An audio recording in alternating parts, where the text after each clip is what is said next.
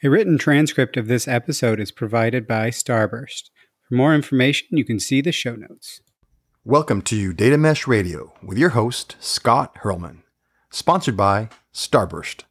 This is Adrian Estala, VP and Field CDO at Starburst, and host of Data Mesh TV. Starburst is the leading contributor to Trino, the open source project, and the Data Mesh for Dummies book that I co-wrote with Colleen Tarto and Andy Mott. To claim your free book, head over to starburst.io. Data Mesh Radio is provided as a free community resource by Data Mesh Understanding. It is produced and hosted by me, Scott Hurlman. I started this podcast as a place for practitioners to get useful information about data mesh, and we're at over 200 episodes. I've now left DataStax, thanks for all their help in founding things, but I've left to start Data Mesh Understanding, which is also helping practitioners to get to the information needed to do data mesh well. We have free implementer introduction and roundtable programs, in addition to the more advanced yet affordable offerings. So please do get in touch if you're looking for more information on how to approach data mesh. Just check datameshunderstanding.com for more info. There's also a helpful organization of past Data Mesh Radio episodes there if you want to dig into specific topics rather than digging through 200 different episodes. So with that, let's hit the funky intro music and listen to what you'll hear about in this interview episode.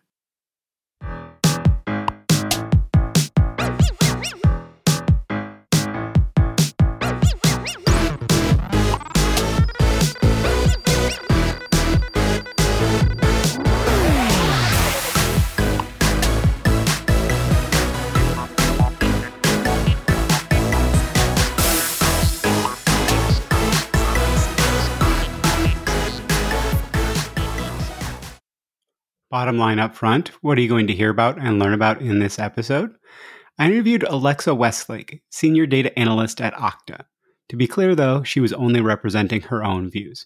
So some key takeaways and thoughts from Alexa's point of view. Number one, data can be transformational, but it's expensive to do the work. Quote unquote, without data literacy, all your analytics is expensive. So do the data literacy work to make your data work actually valuable. Number two, potentially controversial, don't focus your transformation initiatives around a negative. Focus on a goal or aspiration. It is hard to maintain momentum around pain, especially as that pain starts to ease with some early wins. While pain points can kind of pique attention, shared goals and collective outcomes will keep people bought in and motivated. Number three, also potentially controversial, data is, quote unquote, not going to make or break you. She added in every case when we talked a little bit later about it. But, data is not going to make or break you. It is there to help you be better. It is there to help you unlock your full potential. So use data to sharpen your competitive advantage, but it's not that everything has to be completely data-driven and that if you're not 100% data-driven, you're going away and all that kind of goofy stuff that some people like to say. Number four, as you scale your organization, if you do not prioritize data, the way you manage the people, processes, and tech around data, you will generate a ton of friction. It will create what Alexa called a feedback loop of pain. Number five, quote unquote, never jump and hope, right? You need to make sure you have the support to get your initiatives going and then maintain momentum. Number six, I think this one's really important. Data work is often not the number one priority for the stakeholders you serve, the people that you're talking to. Understand that and keep close enough to them to make sure you are working on analytics to support their type priorities, and they will also, should quid pro quo and help you in your stuff as well to get the data out of them as well. Number seven, alignment is one of the hardest things to do organizationally and is far more crucial in data work than most believe. I think that's a through line of so many of these episodes. So be prepared to repeat yourself repeatedly. Number eight, the sunk cost fallacy very often results in throwing good money after bad in data, especially on that platform work. Look for signs you need to shift when the investment rises and the return continues to fall. Number 9, people, especially in analytics related initiatives, often don't know exactly kind of where the pain is coming from. Work with them to understand their pain, but that the data team and or data work is not some magic wand that is waved and it's all better, that the pain just goes away. This is tough but valuable work. Number 10, it can be hard to get executive sponsorship to generate new data explicitly for analytics, but not doing that results in only analyzing the information you already have. So, how can we incorporate additional incremental information capture into part of the business processes? What data is valuable and, reasonable and ethical to generate and capture? Number 11, get more specific when talking about data quality. Quote unquote, the data is bad. It's essentially meaningless. Really drive towards specifics and then get people on the same page on measurement, monitoring of quality. Number 12, it's easy to focus on the data you have instead of the insights you can generate. When talking to business stakeholders, how often do they care about the data versus what it actually means? Focus on communicating in what matters, not the speeds and feeds aspects of data. I know so many people in data like the cool toys and like all the cool things that we can do with it, but it's not what matters to most people. Number 13, a lot of data tech debt / challenges in data come from decision makers not understanding their internal data ecosystems. Adding urgency to that often results in band-aid solutions that degrade quickly. So when you are engaging with stakeholders, try to share a little bit about what is the knock-on effects. Everybody only kind of thinks about what's the first order effect, but look into kind of second order and third order effects of what is this going to actually do to our internal ways of working, and is this going to be supportable? Number 14, you can't turn the ship too quickly. Trying to bet all your data transformation on one aspect or a big bang won't work. Look for small wins to build momentum and build that kind of turning momentum. Number 15, it's pretty easy to burn out your data team. Make sure to give them interesting, important, and valued work. Finally, number 16, communicate with the business about what matters. As a data person, that usually means more listening than speaking, so you can figure out what matters to them. An applicable phrase that I use to vendors: no one cares what you want to tell them. They care about what they want to hear about, right?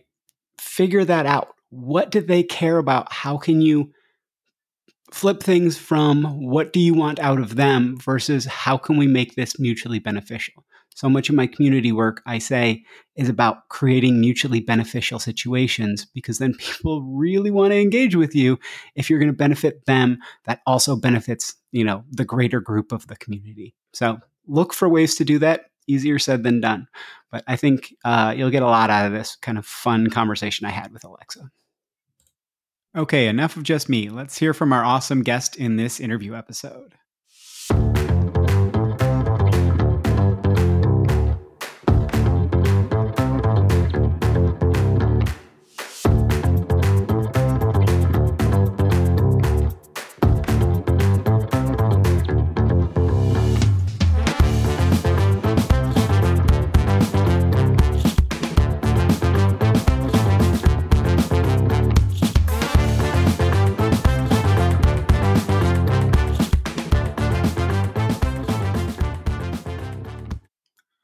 Okay, very, very excited for today's episode. I've got Alexa Westlake here, who's the senior data analyst at Okta. I do want to be clear, though, that she is representing only her own views when we talk about things in this podcast. But we're going to be talking about a lot of different kind of things, but one reason I wanted to have Alexa on is that she's got a really interesting kind of perspective on a lot of the different things where it's putting together a lot of these through lines that have been through a lot of the episodes. When we were talking, there was a lot of things about, kind of let's pop up to a higher level. Let's make sure we're working on these things because it's very easy to get too far down in the weeds. So we're going to talk about like data mesh and how you can avoid the infrastructure tech debt, or that you're taking it on and that you have to be aware that you're taking that on and that you will have to pay down that tech debt in the future or keep paying interest on it. Like how things are measured quarterly. How do we actually get to the proving some results or proving some value within that quarterly cycle, and that we don't just lose people's interests and funding? A lot of different things above, like where these initiatives like data mesh can kind of create a hot flash of boom, like this is really exciting. And then if it doesn't end up having that ROI, are those people that were kind of evangelizing it burned? Some fears of execs. Like I said, we're going to talk about a bajillion different things. It's going to be very exciting, but we'll work to make it a overall conversation. But before we jump into that, Alexa, if you don't mind, if you could give people a bit of an introduction to yourself, and then we can jump into the conversation at hand. Yeah, thank you so much, Scott, for having me on. I'm really thrilled to be here on your show today. I'm calling in from Pacifica, California, which is just south of San Francisco, well known for the Taco Bell on the beach, if you are from the Bay Area. I have lived in the Silicon Valley my whole life, only leaving for college, but I've spent my whole career in data. I've worked at giant enterprises. I've worked at medium-sized companies and high-growth startups alike. I have been the sole analyst in my domain, and I have been a data product manager, and I have been one of a data team of 50 people. So I like to say to people that I meet that I am a data generalist. I really love storytelling with numbers. I love being the person in the room that you can call on for insights and help proving points that eventually make the business money. But I'm so happy to be here today. I'm happy to talk about data mesh. It's been something near and dear to my whole career. Yeah, awesome. So, I think with that background, especially of being kind of, like you said, embedded into a domain versus a big kind of data team and all of that, why don't we start with that kind of infrastructure tech debt side? Like, right now we have people that are looking at data mesh or early in data mesh, and, kind of Zhamak has talked about this. I've talked about this. The tools aren't where, in a lot of cases, aren't where we need them to be in the long run. But if you're going to get moving now, you have to, you can't just have, like bubble gum and shoestring or whatever. You can't. Exactly. Yeah. So, like, how are you looking, or how would you think about talking to people about limiting that future tech debt? Right? Is it that you completely abstract away from everything and then you don't leverage any of the features? Is it, everything has to be completely plug and play and modular and nothing can be relied on? Or it's a really careful balance. I think it's funny because people kind of fall in two camps, right? You ask them, what do you think of data? And people will say, data is absolutely transformational. It is key to all of the decisions we make. We couldn't do our business without it. And then you have people that would say, well, data is expensive. And both of them are right. And there's definitely a really careful balance, because we see millions of dollars spent on data solutions and on technology to power our data products and our data solutions. Yet we're still struggling with scale everywhere in the industry. I think that especially when you look at companies that are trying to measure, what's our data transformation like? Are we data literate? We're failing on the really important metrics because of the magnitude of the problem. I think that a lot of the times, investments in tech to help ameliorate the data solution comes from a need of a specific domain. And most of the time, the need is chalked up to bad data, which is such a blanket term. It's like, our data is bad. Our data is bad. We can blame things on the data, but really what we mean are we don't have the processes in place to make sure that we're collecting data at the right time. We don't have the people with the expertise to know how to transform and analyze that data that we have. We don't have the giant machine that we need to run our data product and platform within our organization. And I think that, localizing that is really hard. Finding out where the pain is and where to apply a solution is really, really difficult to do at scale, especially as you have so many problems bubbling up and there's constantly new issues that people need to answer with data. I don't think the problem is a lack of, use cases and demand for data. It's the management that comes with both data architecture and organization. Yeah, I think that tech debt builds up because it is everyone's problem. And when it's everyone's problem, it's no one's problem at all. No one wants to pick that up.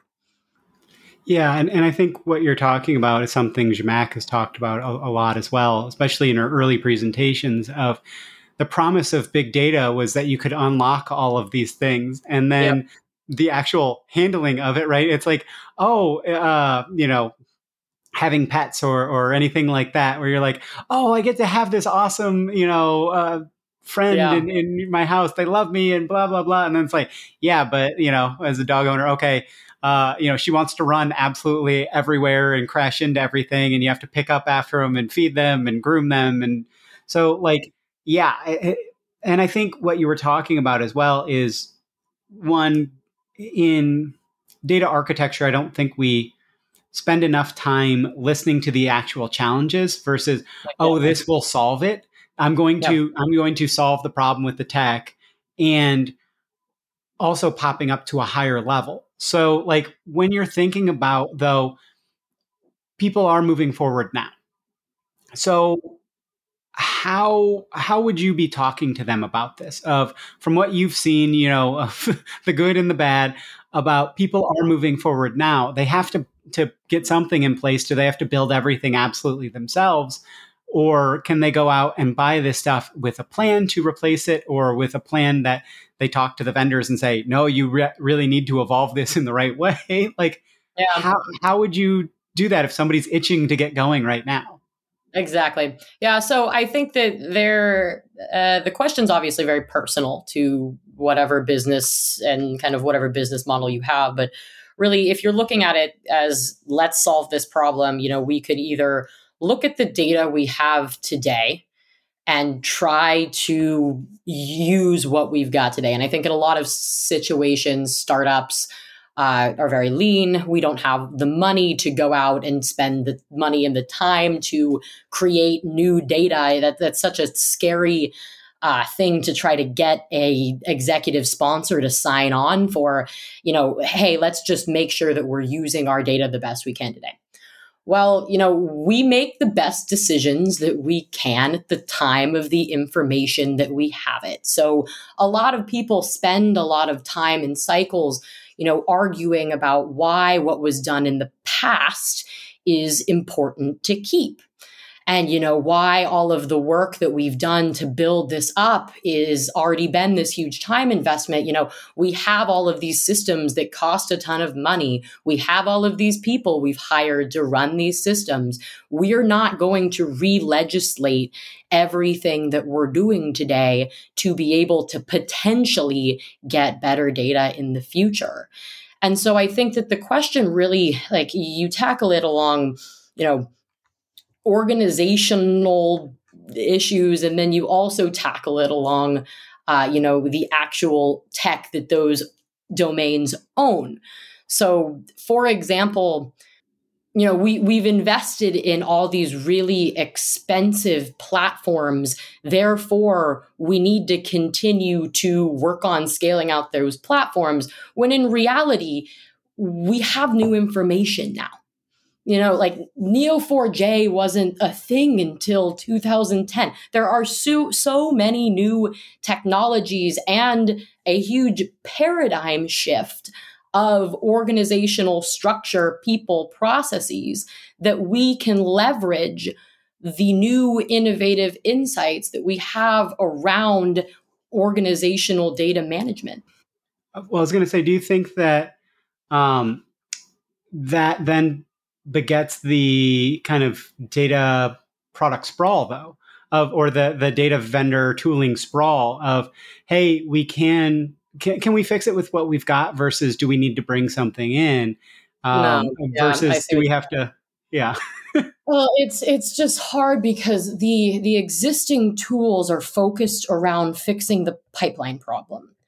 They are around taking data, lifting it, and moving it somewhere else to be able to then do something with it, to lift it and move it somewhere else. And you've got 60 different pipelines feeding into an ML model. Of course, the ML model degrades over time. You have and there's so many companies that have to play this game of like, how many data engineers do I really need to be able to sufficiently fill all of these tickets from my stakeholders? And when in reality, like, if we just had a better mechanism for figuring out what the priorities were for the business and being able to communicate that to the people who are able to have the skills to actually work the data pipelines and be the engineers behind the product, then we wouldn't be stuck in this constant cycle. I think a lot of the times when it comes to data,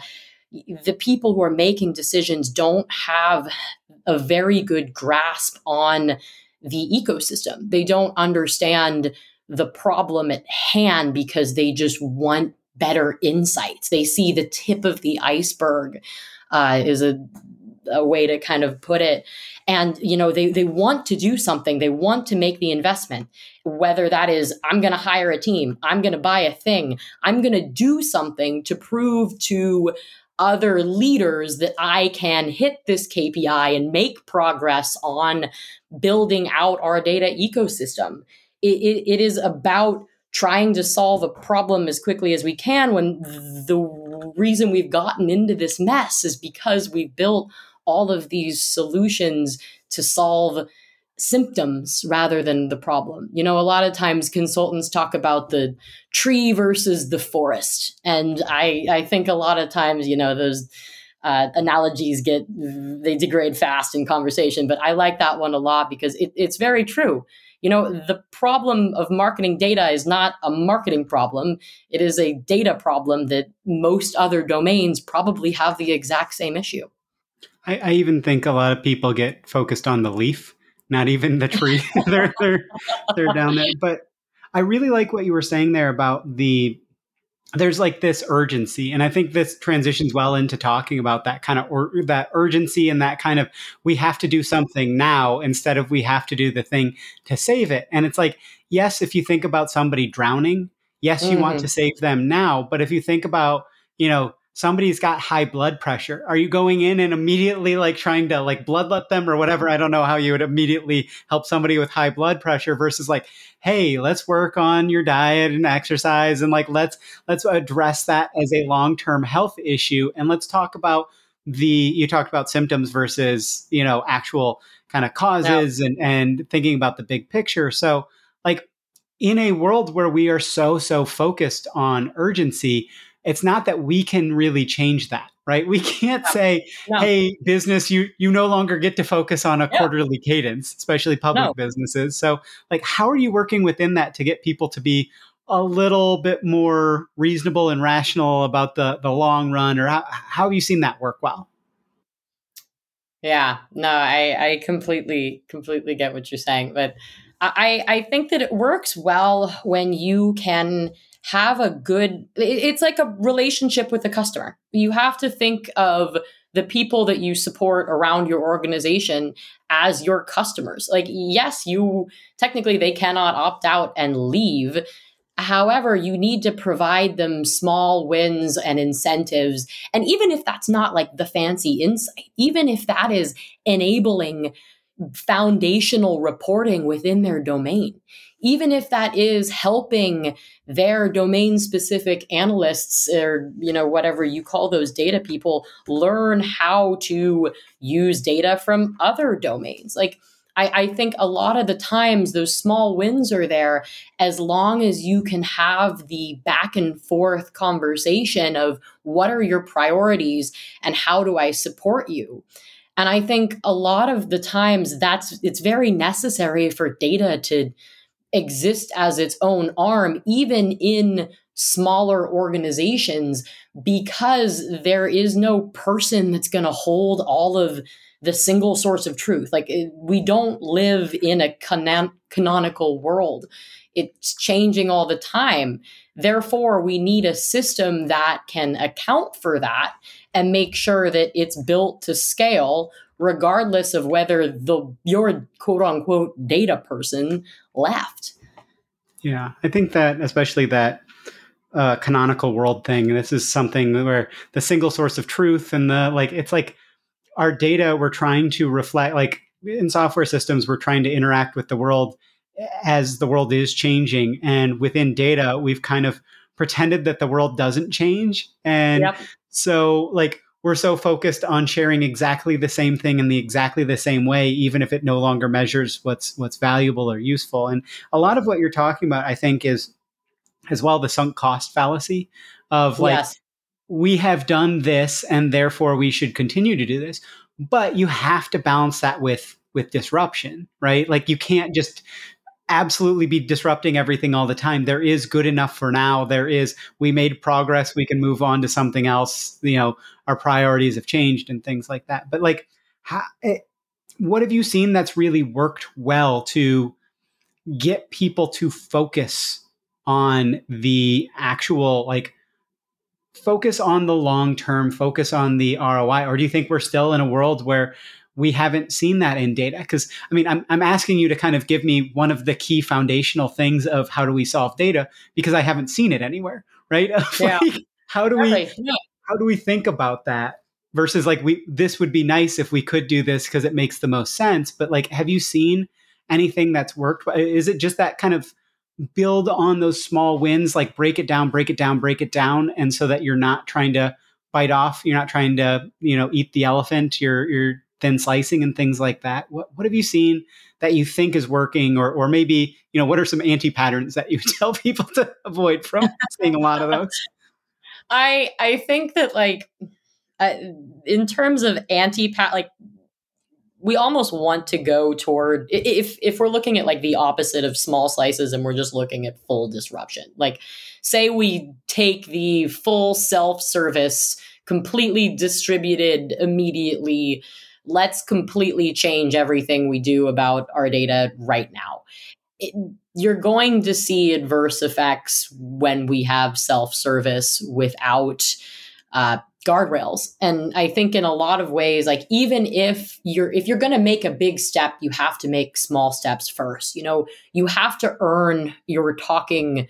I guess you have to earn your leash, right? You have to earn your ability to go out and take on these big projects. Otherwise, you're going to see a lot of pain. I think that if you revolve your transformational project around pain points, it becomes hard to make that last. Like, no one wants to have someone in the room telling them everything you're doing is wrong all the time. No one wants to have the data doomsday prepper of, if we don't do this, we're not going to be able to execute on our opportunity at hand. I think that it has to be a handhold of both. This is the motivation behind why we're doing this, but also here are the results. And I think that in a lot of ways, the quarterly results that you prove shouldn't be those metrics that you're tracked over long term, because you need to be able to have what you're looking at quarterly be your relationships. The relationships should power the buy-in, and it's always kind of a circular feedback loop when you're thinking about relationships with the business and how to build a scalable solution and a scalable relationship with all of them. So is that, I mean, to me, that means invest more time and effort into conversations and Yes. making Yes. sure that you're at Exactly. least, even if you can't address somebody's pain point, like, you know, Prioritize it. yeah, well, or tell them that you're not, right? Like, be honest with them, be open and honest. That's come up a lot of, hey, I can't get to this right now, or you're training people to scream the loudest, and whoever screams the Yeah. loudest, prioritization by whoever screams the loudest, it doesn't work. So, and have you found when you do invest more time in those communication angles that you're given more time by the other stakeholders, where they will tell you what they need, but they're like, "Hey, I can give you you just dumped 50 things on me. I can get to two of these. Like, let's talk through. Let's be Yeah. honest, and let's talk about. Can I even get you to the level of, okay, number two on your list? I can only get you 50% of the way there." Or it's going to be a 6-month time frame. Is that still valuable to you? Oh, it is. Okay, let's move forward. Or no, okay, the value is in that back 50% half or whatever. Like, Exactly. okay, like let's talk through that and have an honest conversation. Make people feel seen and heard. It's funny how often in data, all these conversations of people who are seeing things go right, it's back to the conversation, the conversation, the conversation. It's Yeah. so No, it's all about saying the same thing over and over again. And I'm just convinced that my entire career is going to be that. I like it is. And it goes back to the human aspect of data, right? Alignment is one of the hardest things to do organizationally. And we have so many ways to solve this. We could talk about management models. We could talk about dissemination of information. We could talk about unifying, what we do as work. But really what it comes down to is just making sure that we're embedded in the decision-making processes. I think that a lot of times data is seen as an afterthought because we're going to analyze the strategy that we're doing now.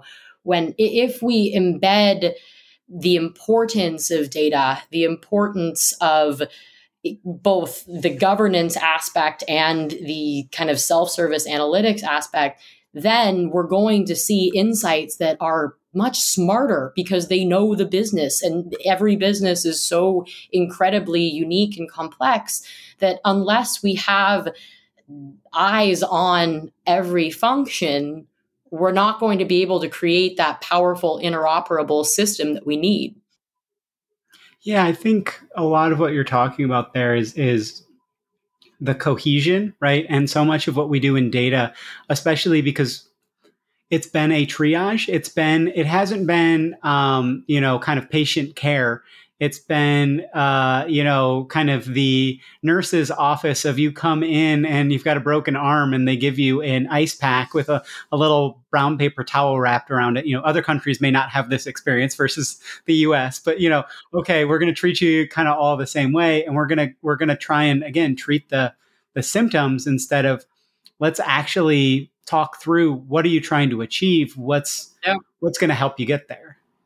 Yeah.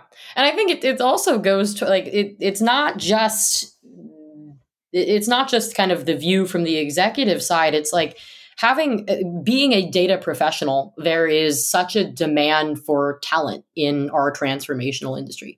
People want to work on things that they feel are meaningful. And a lot of the times, you have to work in a business where data actually matters to work on data sets that you get to drive cool insights from, and not just leadership teams that have reports and dashboards, but like data is within the critical path to the business's success. And I think that we see frustration and turnover because, you and I and people in the data community talk about this all the time. We understand the operational data plane, the analytical data plane, and the frustration to move data from one to the other to make it usable. And I think a lot of the times, you know, if you are a lower priority in the organization, if you don't have the buy-in to get what you need, it's all based on goodwill. You know, we'll do this next quarter. We'll fix this later. This isn't something that this pain is not now. This pain comes second priority to all of the fires that we're putting out. Then you see burnout in your data team, and you see exhaustion, and in the very worst case, you know, resignation to, well, I guess I'm going to deliver what I should because I have to, not because I love going into work every day. And I think that getting that match and making that culture is really important to the success. Yeah, and I think it leads to shadow work, and it leads to all sorts of other things. And I think this actually transitions really, really well into one thing we had planned on talking about, which was as well how do you think about building up momentum for something needed, something like data mesh, right? It's very easy if you have this to get somebody really excited and be like, I'm going to charge forward with it. And then, if that doesn't end up leading to exact results because they didn't have all the necessary buy-in, or things didn't work out, or we reprioritized that, and so we just kind of cut it off at the knees, and then it fails, and then those people get burnt out, and they're like, they're never going to deal with something like I talked to multiple people who said, we can't call anything a data product internally because of this or this or this, or we can't use this phrasing, or I can't use data literacy. So we have to come up with a new phrasing because that has been a thing that burned us. So like, how do you think about measuring if you've got enough momentum, or like building up that momentum as well? Yeah, I think that like you measure any product, you have to look really carefully about who your users are and who your super users are, and also who you think could be better supported. And I think a lot of a lot of the times the semantics of things really gets in the way of the conversation. Because most people that you're working with that are decision makers have to make so many decisions, they want things to be in really simple layman's terms, because if you keep things complicated, it makes the conversation longer, and you get stuck into a loop of, I only have 30 seconds to talk to you. How can I make those 30 seconds count? A lot of the times, just changing the language that we use. Like I've had executives insist that it has to be data influenced and not data driven. And I think that taking things and translating them into the language of the domain that you're working with, and personalizing every single experience to make sure that you're speaking the same language as product, you're speaking the same language as marketing, you're speaking the same language as your customer, just like you would do with tailoring your own product to your actual customers. You need to tailor your data strategy and conversations around your data strategy to your domains.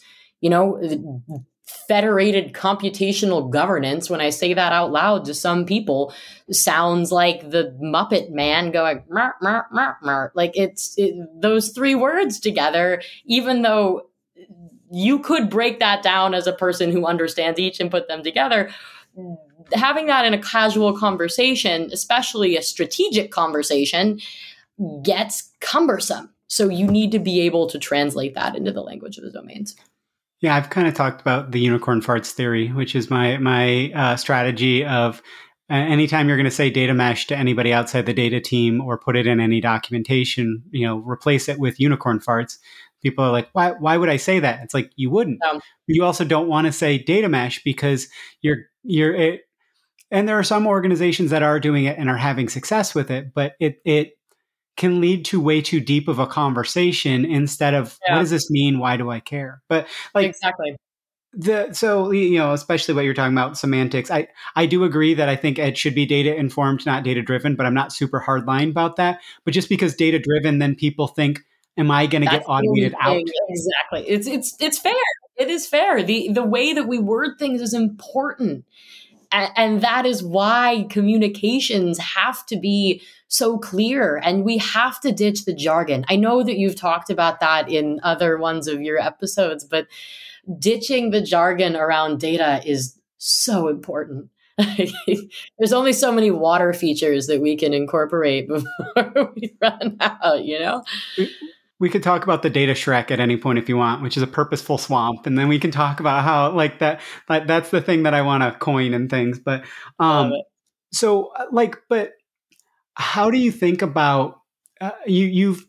I'm sure everybody in data has been doing it for more than 6 months has had a failed implementation. And I'm not asking you to recount a story, but how do you think about measuring, do I have the buy-in, do I have the momentum, do I have the thing, or is it kind of a little bit of faith? And how much of it is faith versus how much of it is kind of, okay, I've ensured that I've got this. You've got to make the leap at some point. It's not a smooth path all the way over. You've got to kind of make the jump. Yeah. But are you just kind of running up and jumping and hoping that it's not 50 feet across and that it's only 5? Or Oh man, you should never jump and hope.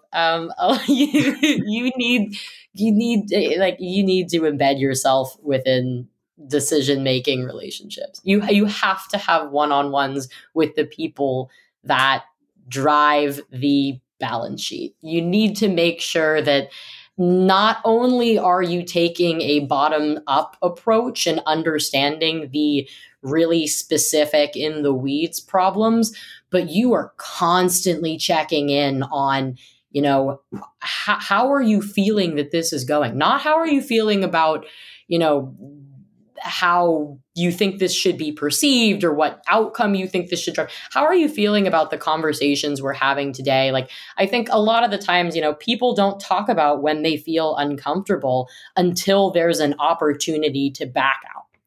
And having that communication with someone early on is hard when you're not the number one priority talking to them. However, you don't want some sort of situation where you get 2 weeks before the big meeting to decide, this, how the implementation is going. And then suddenly you're met with kind of a shock of, we don't think that this is going at the speed that we want. We aren't seeing the results we want. We're going to circle back with this and talk about it in a quarter. And a lot of the times you say, that's great. Thank you. We'll come back to that. Unless you're having those one-on-one conversations and not just within a group of people, you're not going to be able to kind of tease out the actual why. Why are you hesitant? What about this are you afraid of? And understanding that is pivotal to having those relationships with your stakeholders. And I like that constant check. And I think about when people talk about successful relationships, and I find it so weird how little we take from well, then again, I don't know that all that many people have super successful, personal relationships and things. But, you look at successful marriages and all this stuff, we should be looking at that research and applying it to how we actually interact with each other. The whole love languages, but you shouldn't be using touch as one of your love languages when you're at work. That's a no-no. Let's not go there. But that we need to be checking in with each other and need to be as you don't get to a breaking point. You get to a point of there's a stress point, and then you can say, okay, should we pivot? Should we make a slight change? Or do you trust me? Will you give me the trust to get to here? And that you have that back and forth. And I think, so I think what you're kind of saying here, I don't want to put words into your mouth, so tell me if this is wrong, but you shouldn't be I have a sudden shove. When I talk about, do you have enough energy built up, enough momentum to get the ball rolling and keep it rolling? You're talking about almost just the constant pressure, and you're getting more and more pressure put on. And then as soon as it starts rolling, it's just really easy because you've got enough constant forward, because you've already backed it up enough to kind of move it forward. And stuff is still going to fail. That stuff happens, but you have a much better chance. Is that how you kind of picture it? Yeah, exactly. Like I think that change management in general is hard. Like I can't remember what the statistic is, but something like 90% of change management initiatives fail. And they fail because it is hard to get a group of people to stop doing one thing and start doing another, especially when it's not their number one priority. And once you're able to get that momentum and to keep that inertia, it gets a lot easier because you go into this scaling mode. You go into, maintaining relationships at scale and building relationships around the organization as the organization scales. And you're more focused on being a strategic partner rather than being a data order taker. And that is really important to be brought to the table to make decisions. Yeah, and I think I kind of want to circle this back in as well to something that we had talked about in the pre-call and something you talked about a little bit earlier about a lot of times when we are talking about, this was an insight you made, so this isn't from me, but that a lot of people know that there is pain, but they don't know exactly where the pain is coming from.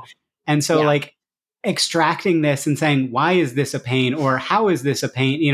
I use the requirement of real time. What does real time actually mean to you? Like, what is it?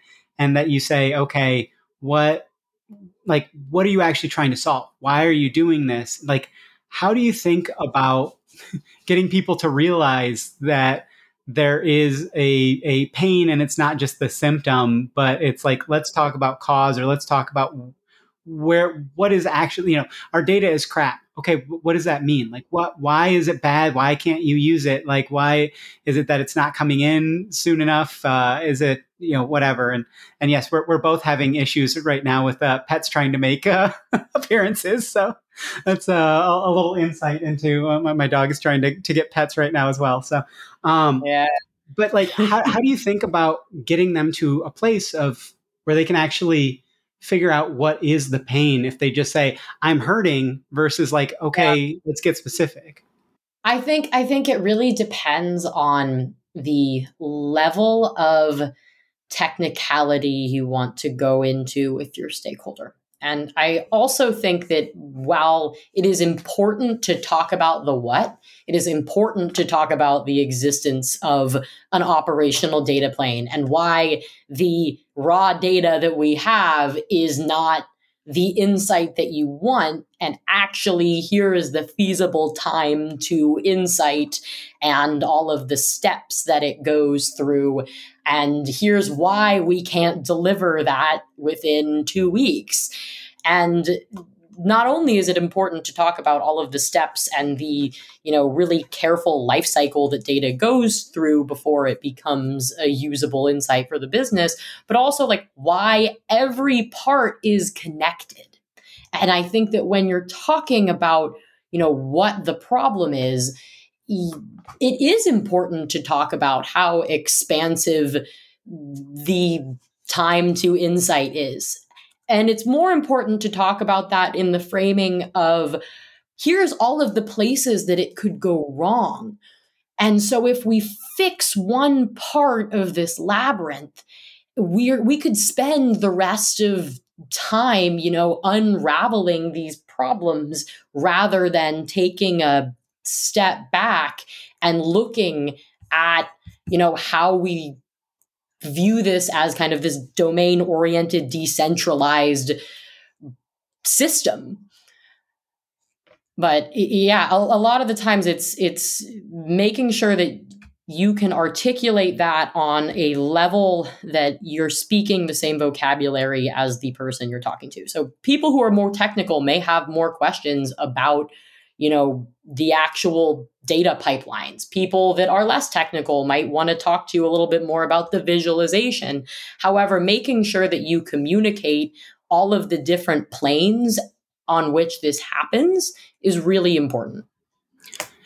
Have you found any good frameworks or rubrics or whatever for actually having those conversations go well? Because I know a lot of people I talk to, it's, okay, I try and go talk to them and they don't listen and blah, blah, blah. And you're talking past each other instead of with each other and all that fun stuff. Yeah. Is it just like going in and saying, I'm here to just listen to what you have to say? So Yeah. your job here is to respond to questions and to share what you're actually feeling. This is a therapy session and there Yeah. might be some action items from it, but Exactly. I think it's really important to let them come to that conclusion. You want to talk about, like, again, we're going to get Tableau for the organization. That's going to solve our data problems. Everyone will be able to analyze the data. Okay, well, here, how about I talk to you about this? Let's look at this specific example. This and you kind of can go in and talk about, even if we make this really beautiful, do you understand what A596 code is on everything that says event number 12? Like, you have to kind of take that. And again, people hate looking at raw data. And if you kind of get them a little uncomfortable and, hey, you're new, what would you do with this? Oh, well, let's come to the same conclusion together that we can't use this because it was created 6 years ago with a standard that we never wrote down. And now, even though we have, gigabytes and terabytes and how many bytes of all of this data, the volume doesn't matter. The actual insight that we can create with this and the actual outcome that we can drive for your business is what you're looking for, right? You are looking for that insight. You are looking for that outcome. You are not looking for a mess. Like, you have pain, and here's exactly why. And kind of having that circular conversation is what you need. And something that I mention it a lot because Marisa Fish, her episode really made me rethink this about, we don't say nearly often enough, what is the intention of this information exchange, Mm-hmm. right? Mm-hmm. Am I sharing raw data for you to generate your own insights? Am I sharing the insight? Or am I sharing the insight and the so what? And Yep. most of the times, the data people are like, I'm going to share with you the raw data because you want to dig through it and you want to do this and this and this. Yep. And the person consuming is like, I just want the frickin' insight.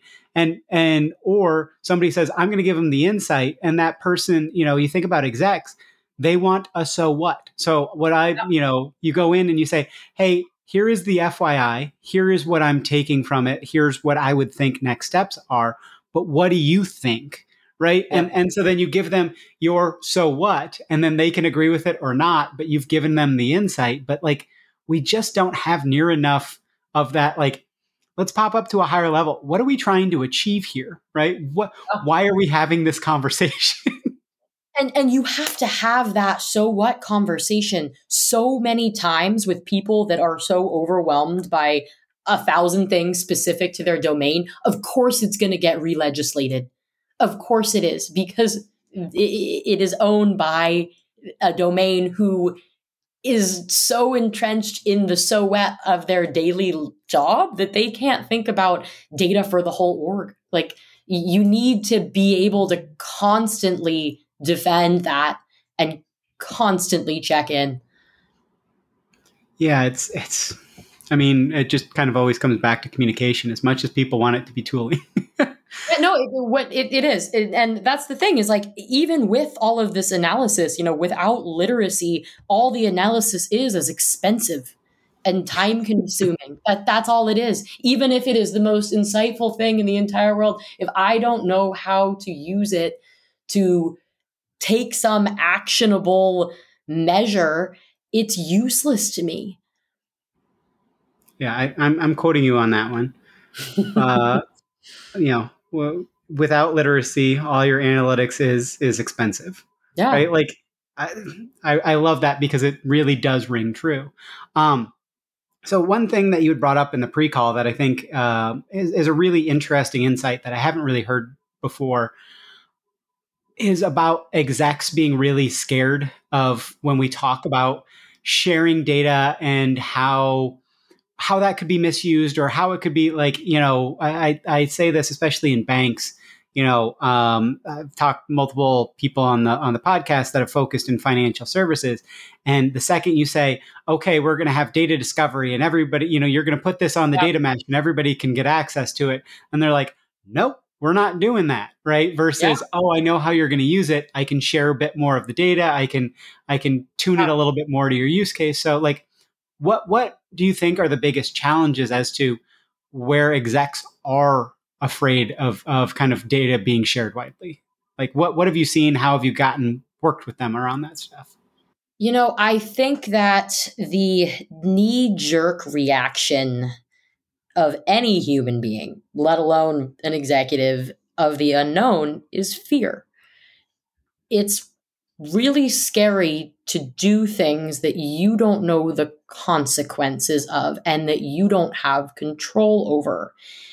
And I think that that leads to governance policies that are overly general and not specifically tailored to the type of data and domain that, or the type of domain that the data belongs to. Do I think that you should and again, coming up with strategies for every area of the business is a lot of time and it's a lot of thought. And I think it's easier to hire a governance person and assume I'm going to hire the best, they're going to handle this, and we're going to go on and we're going to make sure that only the information that makes our company looks good is out there. When in reality, that fear goes away when people empowered with data use it to actually grow your business. I think a lot of it is just working to get small wins and build trust in order to slowly open the gate.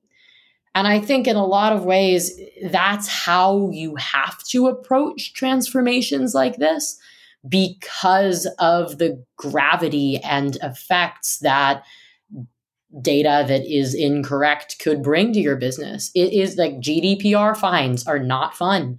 You think about reporting revenue numbers that are incorrect is going to be detrimental for your business. And so in order to do this, we need to apply federated governance. We need to have governance that is specific to domains in a lot of ways. Like, no, HR data should not be shared with the rest of the company. We should practice masking and we should make sure that we implement best practices around governance to be able to have the correct type of user view the data that they need to do their job. But a lot of that is infrastructure and it is time, and it is mostly making that a priority and making information for your employees a priority.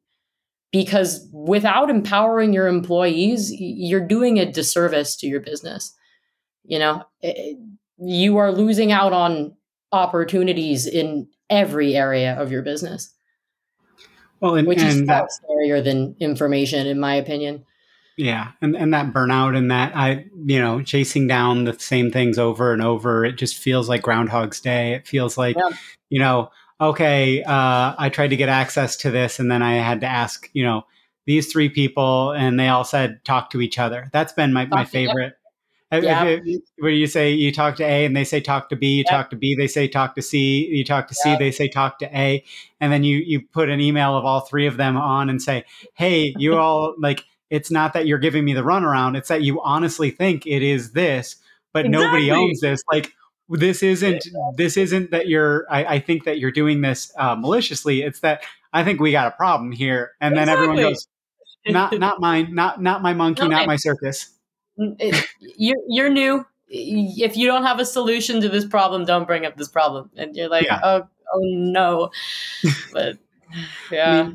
mean, Matt kind of said that around with data mesh. She was like, I when you come at the paradigm level, you can't Yeah. just say this is a problem. She was like, I have to come with a solution because otherwise all I'm doing is pointing out that the emperor has no clothes versus coming to the emperor and going, hey, wouldn't this be a nice robe to put over your beautiful clothes? And it's also hard because, even when you come with the solution, that solution is going to be faced with scrutiny, as it should be. And you need to make sure, like, the solution is not simple. Going forward and changing the way your organization is structured, the expensive systems that you have to run your legacy data, like, it's a beast of a problem. And I think in a lot of ways, grounding in one aspect to start and then moving into, actually, this is a paradigm shift. Like, you could start somewhere and just gain trust, and then slowly but surely get sign on and continue to get buy-in and sign on for those bigger initiatives. Well, and that transitions literally directly into the last thing that we were planning on talking about, was like, how do we break data mesh up into pieces we can actually, one, discuss, two, conceptualize, and three, implement? Because, even the unicorn farts is about not being able to discuss it as if it were one. Oh, we're doing data mesh. Well, what is data mesh? So data mesh has 4 principles, and it's like, you're talking to like a random business analyst at best when you're having that conversation. You're talking to some subject matter expert. You're in a chemicals company, and it's like somebody that's an engineer around, chemicals, or a mechanical engineer. And they're like, I don't want to hear this, right? Like, this doesn't matter to my job. So how do you think about breaking that down? But also, one issue that I want to bring in that people have seen is, if you don't do a full thin slice of like all of the 4 pillars at once, the 4 principles, if you only get really far along your governance, then everything else is cracking, and you've built all this momentum, and then you're trying to keep that, in place while you're trying to reach behind you and start to pull the thing forward. And, like, how do you think about that? And again, I'm not asking you to solve everything. I'm not asking you to solve data mesh for everybody, but like, how do you start to think about that? Or what have you seen that's worked well?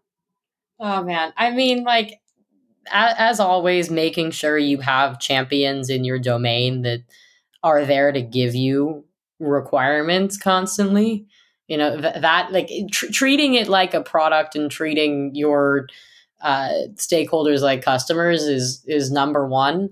I think that, like, while you should be doing all 4 pillars in tandem, and while that is what you should be doing, if self-service lags, that's okay in the beginning. I think that as long as you are prioritizing what you have to self, or what you have for people to self-serve as being the highest quality, and you are working to continuously improve your organization around the other 4 pillars, that one can come after, not far after. I don't think that, like, again, you can't hold off on self-service, because the beauty of the data mesh is empowering people around your company to make decisions with data at scale. But self-service, if you go too quick, is the first thing that will be a detriment to your initiative. It's a huge source of tech debt that I'm seeing, because people solved for the use case, or they went to, you either started with the people that are really, really not data literate, and you're trying to bring them up to speed. And so then it's not like every single time you bring on a new team, you basically have to build a new platform for that new capability level. Exactly. You start at kind of the lowest capability level, and then, okay, now we're trying to bring, or you go exact opposite, and you go for the people who are super, super data literate, and you're building them the most amazing platform. And then you go and you try and put it in front of somebody that knows their stuff, but like is doing mostly stuff in SQL at best. And they're like, what is this? No, I don't want to fine tune my Kubernetes cluster that is running my, my streaming, my Kafka or my Pulsar or whatever. No, I don't want to do that. I'm a software engineer. I don't want to deal with the very, very fine tuning the Spark query engine and things like that, or what. Yeah. No, I don't want to do that. So Yeah. yeah, like, have you seen that there's, like, when you think about the bounded context almost of the work that you want to do, when you're thinking about step one of 1,000, right? When you think about a data mesh journey, do you think about is there too small of a slice, too big of a slice? Like, how, again, I'm not trying to get you to answer the whole question, but like, how have you seen this work when you think about kind of t-shirt sizing or whatever, when you think about agile and tickets and stuff like that? I think it's also interesting. Like I come from a marketing world. I started my career in marketing, and the marketing domain, if you think about it this way, is a really hard challenge because of that. Because your data is everywhere. Your data is not only with it, like marketing data. If you're thinking about it truly holistically, you have your demand generation data that's based off of your CRM. But like really, if you're thinking about your ideal customer, if you're thinking about your market, you have external systems and you have internal systems. And on top of it, marketers are usually creative people. Like there's like technical, like there are many people, like MarTech is a very respected domain within marketing, but most marketers aren't super technical. So you're trying to take their vision and take, the creativity and then find this, match with data and translate all of the insights that you've got to help them do their job better and help them be more creative. However, at the same time, like it gets muddled because it's so dependent on your product domain being good and you having a really good idea of the usage within your customer. It's so dependent on your sales motion, and your sales processes being really tight and that handoff being good and you trusting the data from that. Like, and then on top of it, you have to explain, all of the other domains data is actually making ours bad. And, we have this huge spend with Google because we have to win the Google game and we have to be able to beat out our competitors in that way. But there's not that understanding from other domains. And so I think that, trying to take use cases in one domain and just proving that it is so interconnected to others is so important to be able to evangelize data mesh, because it's not about, like, marketing's problems are not marketing's problems. They are the entire business's problems. They are your external system. You're buying so much data. Like it is a really complicated and interconnected system. Yeah, well, and if I were to extract and pop up to a higher level about what you were saying, and the through line of that, I think, is look for the use cases. Like, find the use cases instead of we're going to create the self-service platform versus hey, we're going to get you to where you need to go, but we're going to look for how this applies. Jen Tedrow's episode was really, really good because she was talking about, we went and we interviewed everybody about all their pain points. And then we said, what's the through lines? How is this actually relevant through all of these things? Because it's so easy to focus on solving the problem that's in front of me versus, it's I don't mean to be pedantic about people, but it's like you child can have one cookie now, or in 5 minutes you can have two cookies. And it's like 65% of children are like, I want the cookie now. And so, like, how do we think about, and how do we, as humans, we want to help each other, right? Like, that's, some people don't, but we can point to a lot of obvious people who don't, but in general, we do. Like, that's part of being in a society. That's part of working together. And so if we want to help each other, we want to address that problem. And the fastest way to address that problem is to directly address that problem. But it becomes quickly unsustainable and it's not a long-term solution and all these things. So a lot of what you're talking about is just talking to people constantly, getting that constant flow of information. Don't only go and talk to them when there's a major problem.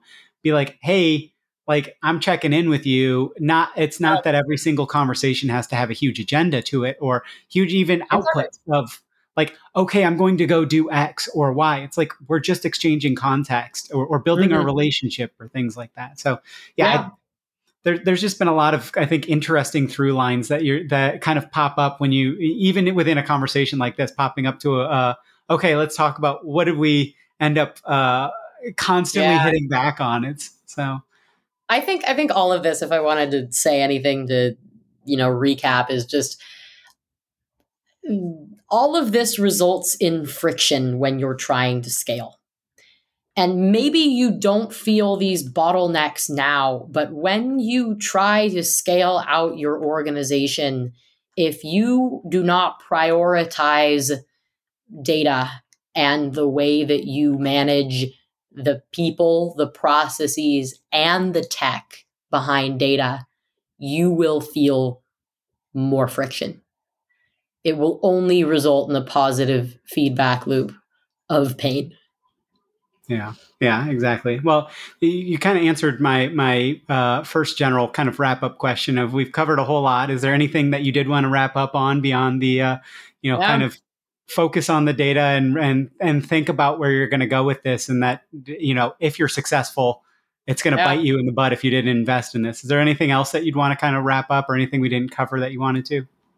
I think that in general, we're making a really interesting step toward a transformation in an industry that is constantly transformational. And I think that it's exciting to work in data at this time.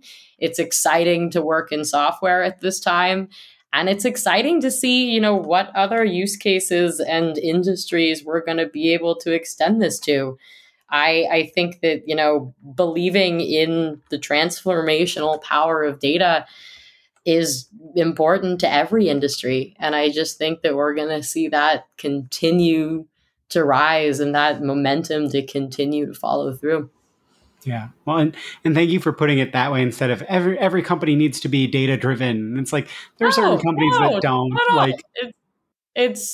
It is you. I think that data is your superpower when you want it to be. But they're like, we are able to get through our life, and we have done business for so long without data. Like it is only a sharpening competitive advantage. It is not. It is not going to make or break. It is there to help you be better. It is there to help you unlock your full potential. Yeah, I like People are that. going to make Sharpening your. decisions every day without data. Like if we sat there and we needed data for every decision, we'd never get anything done. Yeah. However, when you start to do things at scale, that is when precision becomes important. Yeah, I use the lunch example. And if you're ordering lunch for a lot of people, you should probably look at, what are the reviews of this, or what is the cost of this versus, hey, I'm going to lunch with my friend. We're just going to walk down the street. Like, that doesn't need to be a data driven decision, right? Like No. it can be. You can add that to potentially find out what restaurants are rated well and, Yeah. whatever. But yeah. Well, Alexa, this has been such a fun, awesome conversation. I'm sure there's going to be a lot of people that would like to follow up with you. Where's kind of the best place, and what would you kind of want people following up about? Anything specific? Yeah, follow me on LinkedIn, follow me on Medium, reach out to me. I'm always happy to chat. Yeah. Awesome. And we'll drop links to that stuff in the show notes for people to make it easy on them. But again, thank you so much for taking the time here. It's been a really fun conversation. And as well, thank you everyone out there for listening. Yeah. And thank you, Scott. I really appreciate this. And this has been such an amazing conversation. I'd again like to thank my guest today, Alexa Westlake, Senior Data Analyst at Okta. You can find a link to her LinkedIn and her Medium in the show notes as per usual. Thank you. Hopefully that interview episode was really useful for you. Please do consider getting in touch with guests from the show, from these episodes. Most have said they'd really love people to reach out to them. And please, as well, if you've got a minute, rate and review the podcast somewhere. It really is honestly super helpful for other people looking into kind of data podcasts to kind of get this in front of them. Data Mesh Radio is again provided as a free community resource by Data Mesh Understanding. It's produced and hosted by me, Scott Hurleman. In April of 2023, I left DataStax, who were wonderful in getting the Data Mesh community stuff started, so give them a shout for streaming and real-time AI needs. But I left to start my own industry analyst kind of information as a service firm. Our offerings are affordable and you can do them on a one-off or a month-to-month basis. Read kind of throw it on the credit card. Don't worry about like going through purchasing and things like that. The services include lots of practitioner roundtables, one-on-one data mesh kind of planning or feedback sessions, and tailored introductions to other data mesh practitioners that are focused around your topics of interest. What are you actually running into challenges with? We also have some free programs around introductions and roundtables that people can kind of check out as well. Check the show notes or just go to datameshunderstanding.com for more info or helpful resources. As always, if you have suggestions for guests or topics, please do get in touch as well. And have a wonderful rest of your day. Now let's hear that funky outro music.